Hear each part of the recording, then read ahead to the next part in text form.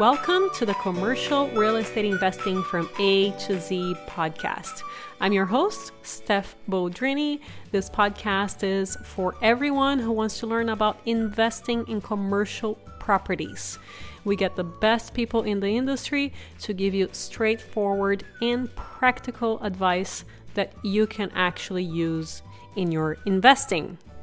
With that, in today's episode, we are continuing a 3-part series of what is happening with the office space and what does the future of office space looks like. We're going to cover how people are going to go back to the office, what are companies looking for right now. We are interviewing Benjamin Osgood. He will share insights coming directly from office tenants. He has brokered over $250 million in real estate transactions, and he is the founder of Recreate Commercial, a global provider of tenant advisory real estate services. Here we go. Benjamin, thank you so much for joining us today. I am so excited to get all of your insights. You have a ton of experience. But first, why don't you tell us a little bit about you? Sure. Well, thanks for having me on, Stephanie. I really appreciate it. So I founded Recreate Commercial Real Estate in April of 2019 after having spent 15 years in the commercial real estate industry. We're a global provider of commercial real estate services for tenants and occupiers. Makes us unique because we, unlike our peers, don't represent landlords or property owners. We represent companies in all sizes. We have some clients that are, bootstrapped startups with their first seed money from their friends and family, all the way to Fortune 500 companies and publicly traded companies on the NYSE and NASDAQ. We work, our offices are here in San Francisco, but we also have a presence in LA and Silicon Valley, and we really work globally. So we have real estate providers in every major city in the world, and that allows us to help our clients really anywhere. And one of the reasons we're talking today is that, as a firm that represents office tenants in the Bay Area and nationally and globally, I think, we're uniquely positioned and uniquely informed to report on the state of the market and where, in the middle of this COVID pandemic, where the sentiment lies and what are companies really doing? What moves are they really making in response to the pandemic? And I think this is important to raise, because a lot of what I'm going to share on your program is really in contrast or dissents from what you might be reading in the trades or business outlets, because we have to remember, a lot of this right now is clickbait, and there's a lot of hyperbole in the media to generate,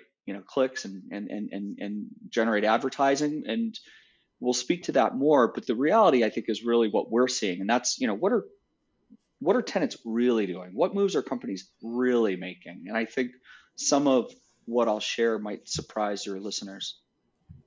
I cannot wait to hear that. And I also believe that most of our listeners totally understand what's happening with the media. So why don't we jump into what is really happening with office real estate, and what will it look like in the near future, in your opinion? So, as I've been sharing with people, I really feel that we now have both feet planted in what we're referring to as stage 3 of this pandemic. Stage 1 was when we all kind of got hit with this, and it was almost like driving a car in a blizzard.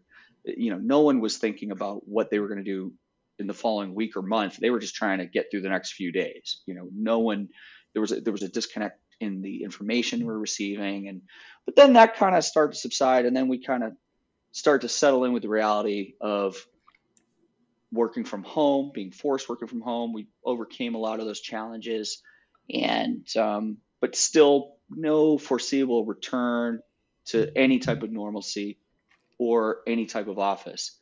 And in that stage 2, we found that a lot of companies took a very short-sighted knee-jerk approach to their real estate, and they started putting their space up for sublease.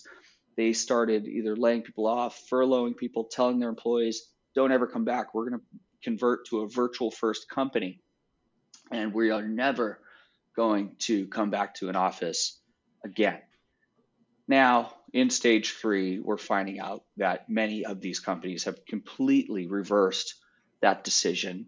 Companies are going back, and by saying that, we're now in stage 3, stage 2, where companies starting to say, well, you know what, if we were to go back, what would that look like? Are there good deals on the sublease market? Do we bring back our employees some of the time? And stage 3 is we're actually transacting, meaning we are getting leases signed, we're getting renewals signed, we're getting subleases signed.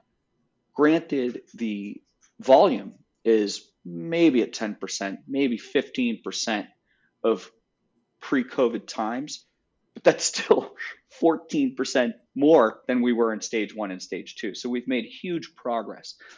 To answer your question, what's the office going to look like? Well, to answer that, we have to think about what we've learned in COVID.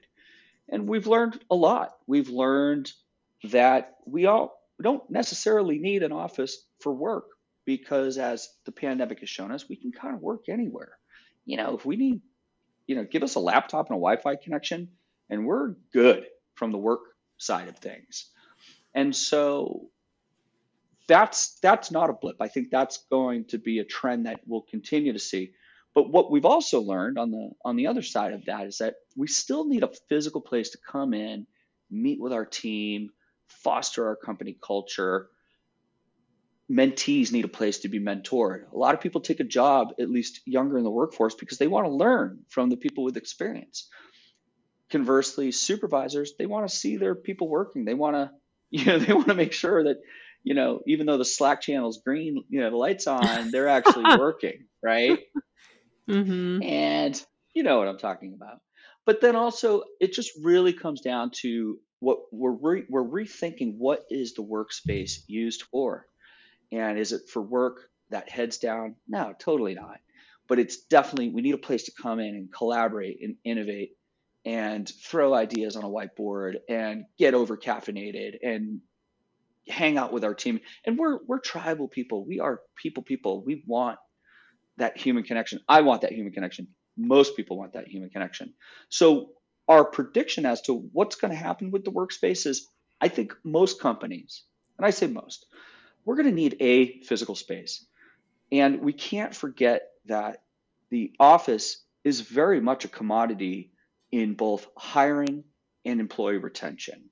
We know that companies with that really cool place to come work, there's a reason why those employees stay there, and why culture is so integral to a company's success. And Zoom meetings have their limitations. I don't have to tell you that. One of the big lessons that we've learned in COVID is that maybe we don't need to spend so much of our lives commuting, right? And maybe we don't need to go into the office 5 days a week, especially understanding that we can now kind of do the work component of things almost anywhere. And so we're definitely seeing an office space that's configured differently, for one. Is it going to be dense linear benching? Probably not. Even pre-COVID, we knew that was not the greatest way to work. It was just simply a way to hedge against very expensive rents, right? Pack as many people into as dense a space as you can. And it's going to be more collaborative, more soft seating, more whiteboards on casters, maybe more of a residential feel with like plants and, furniture that kind of reflects a more chill and welcoming environment rather than just heads down linear benching. Because, what we're hearing from our clients, and we talk, again, being uniquely informed, we have clients not only in various sizes, but we interface with almost every type of vertical out there in terms of we have a thriving technology practice. We have a thriving nonprofit practice and professional services practice. So we're talking to a broad spectrum of occupiers, of office tenants. And one thing they're all saying is, and the biggest takeaway is that, hey, we realize working from home 100% of the time we're taxed on that. It has lost its charm, but also Maybe not commuting 5 days a week is pretty cool too. So we are anticipating and predicting a kind of a hybrid, you know, um, the fatigue of working from home 100% of time, 100% of the time has really hit its limitations. It doesn't matter if you have roommates or a spouse or kids. I won't even go off on a tangent on all the limitations and challenges with working from home all the time, because we're all aware of those. But that's what we're seeing. Hey, come in, meet with your team, maybe 2, maybe 3 days a week, and then do your heads down work elsewhere. That has been a popular topic that I have also been hearing, the ability for people to work a couple days a week from home and 3 days from the office. How do you think that will affect how much office space companies will look for? Do you think it'll be the same, smaller? That is an excellent question and one that we get asked all the time. I think it's zero sum because, on one hand, we are decreasing our densities. So, by way of example, pre pandemic, especially in major cities like New York and Chicago and San Francisco, we were planning for, let's call it 150 square feet per employee, right? A high dense tech build out, give or take 25 square feet. Hmm. And now that's almost upended. We have partners at Gensler and Allsteel, and we're all working on about 325 square feet per employee, which is, more than, double, right? The square footage. Now, on the other hand, the space is being configured much differently. So again, now we're taking that same square footage, but rather than line it out with just rows of linear benching, it's more soft seating. It's like, hey, grab that corner over there with your team, grab your tablet or laptops or whatnot, grab a coffee. Let's talk, let's collaborate, let's innovate, let's throw some ideas on a whiteboard. So you just need more space for that type of use. And also, people say, well, we're not going to be sending as much of our staff back. Yes, that's true. And people are also saying, well, but maybe people aren't going to the office every day a week. That's also true. But you're still going to need a lot of room to spread out. And with rents falling so drastically, companies can now afford to take on that extra square footage or just maintain the same footprint that they've had in the past, pay less for it, and reconfigure it to recognize the changing needs of what the workspace needs to provide.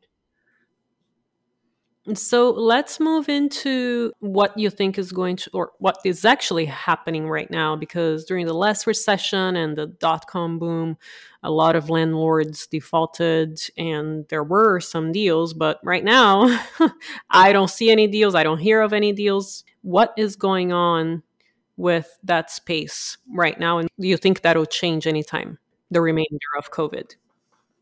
I don't. I think that's also an excellent question. And I think the lack of volatility that we're seeing in pricing of these office properties and assets is indicative of how just very, very different this pandemic world is in contrast to previous, more predictable cycles.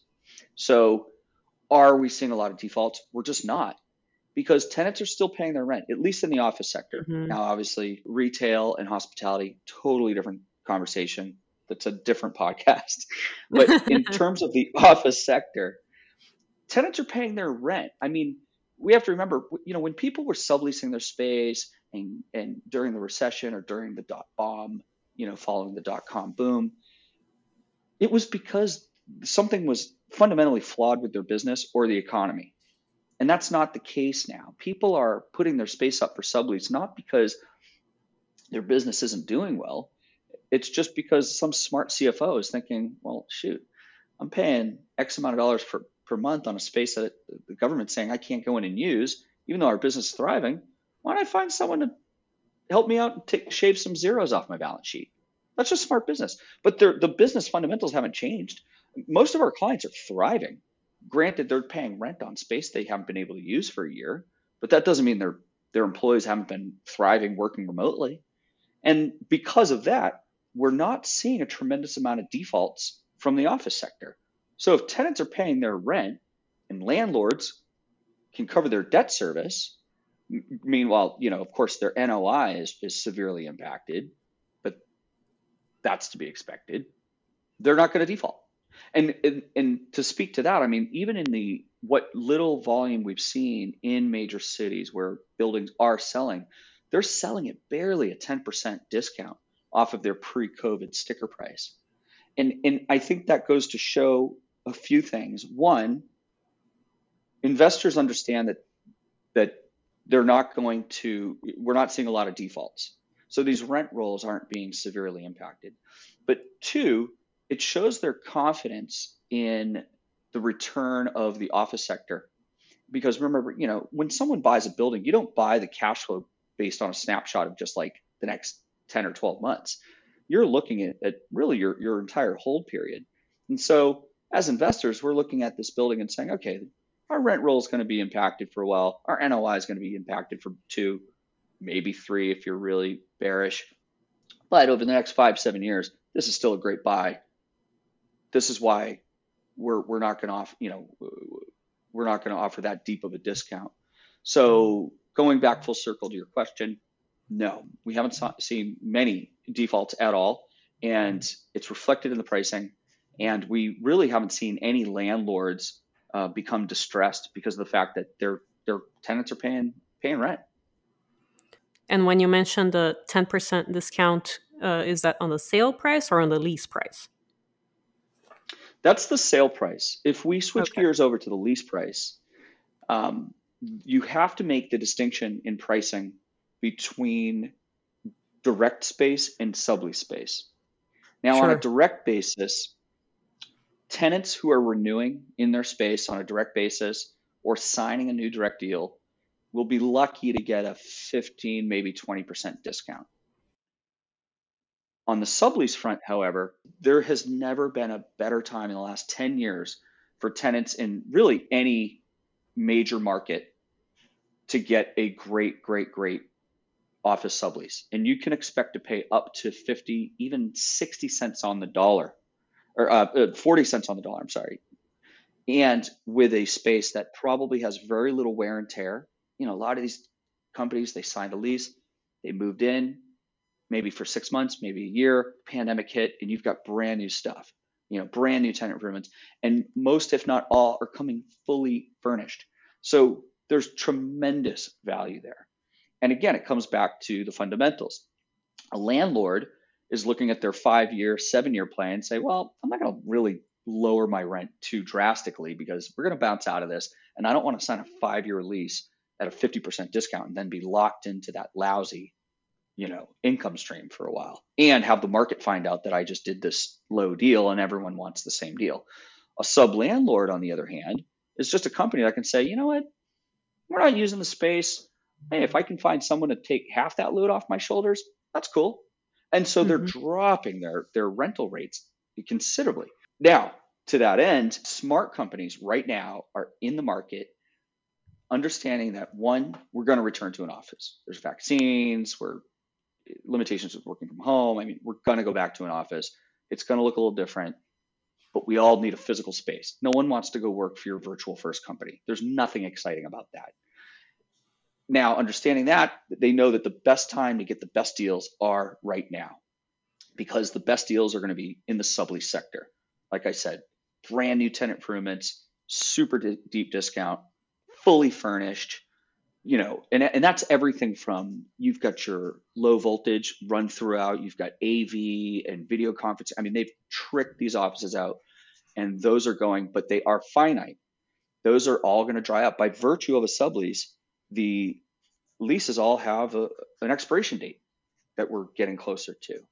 And also, there's no new sublease inventory that's been hitting the market. In a normal market, sublease gets leased, a new one comes on the market, but there's no new inventory.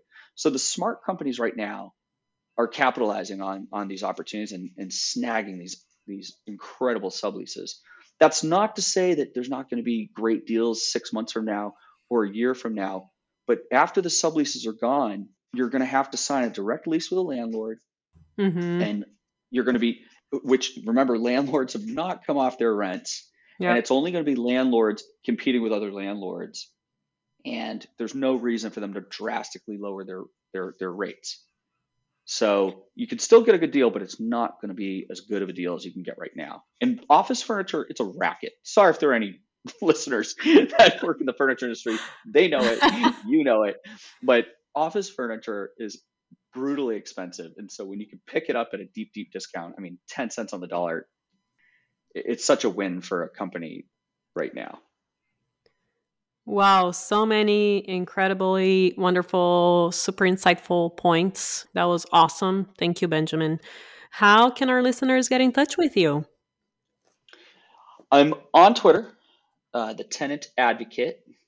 We are at recreatecre.com. There's a contact page there. And also I'm on LinkedIn, Benjamin Osgood. Look me up. Thank you so much, Benjamin. Really appreciate you taking the time. Thanks, Steph. I appreciate being on. If you haven't already, make sure to join our Facebook group page at facebook.com/groups/Monte Carlo REI. And I would love to thank one of our latest reviewers, Chester772177. Must listen. This is a great podcast for learning about commercial real estate, thoughtfully put together with great subject matter and knowledgeable guests. Must listen. Thank you so much, Chester, for taking the time to write us a review. I really appreciate it. And I will see you guys next time.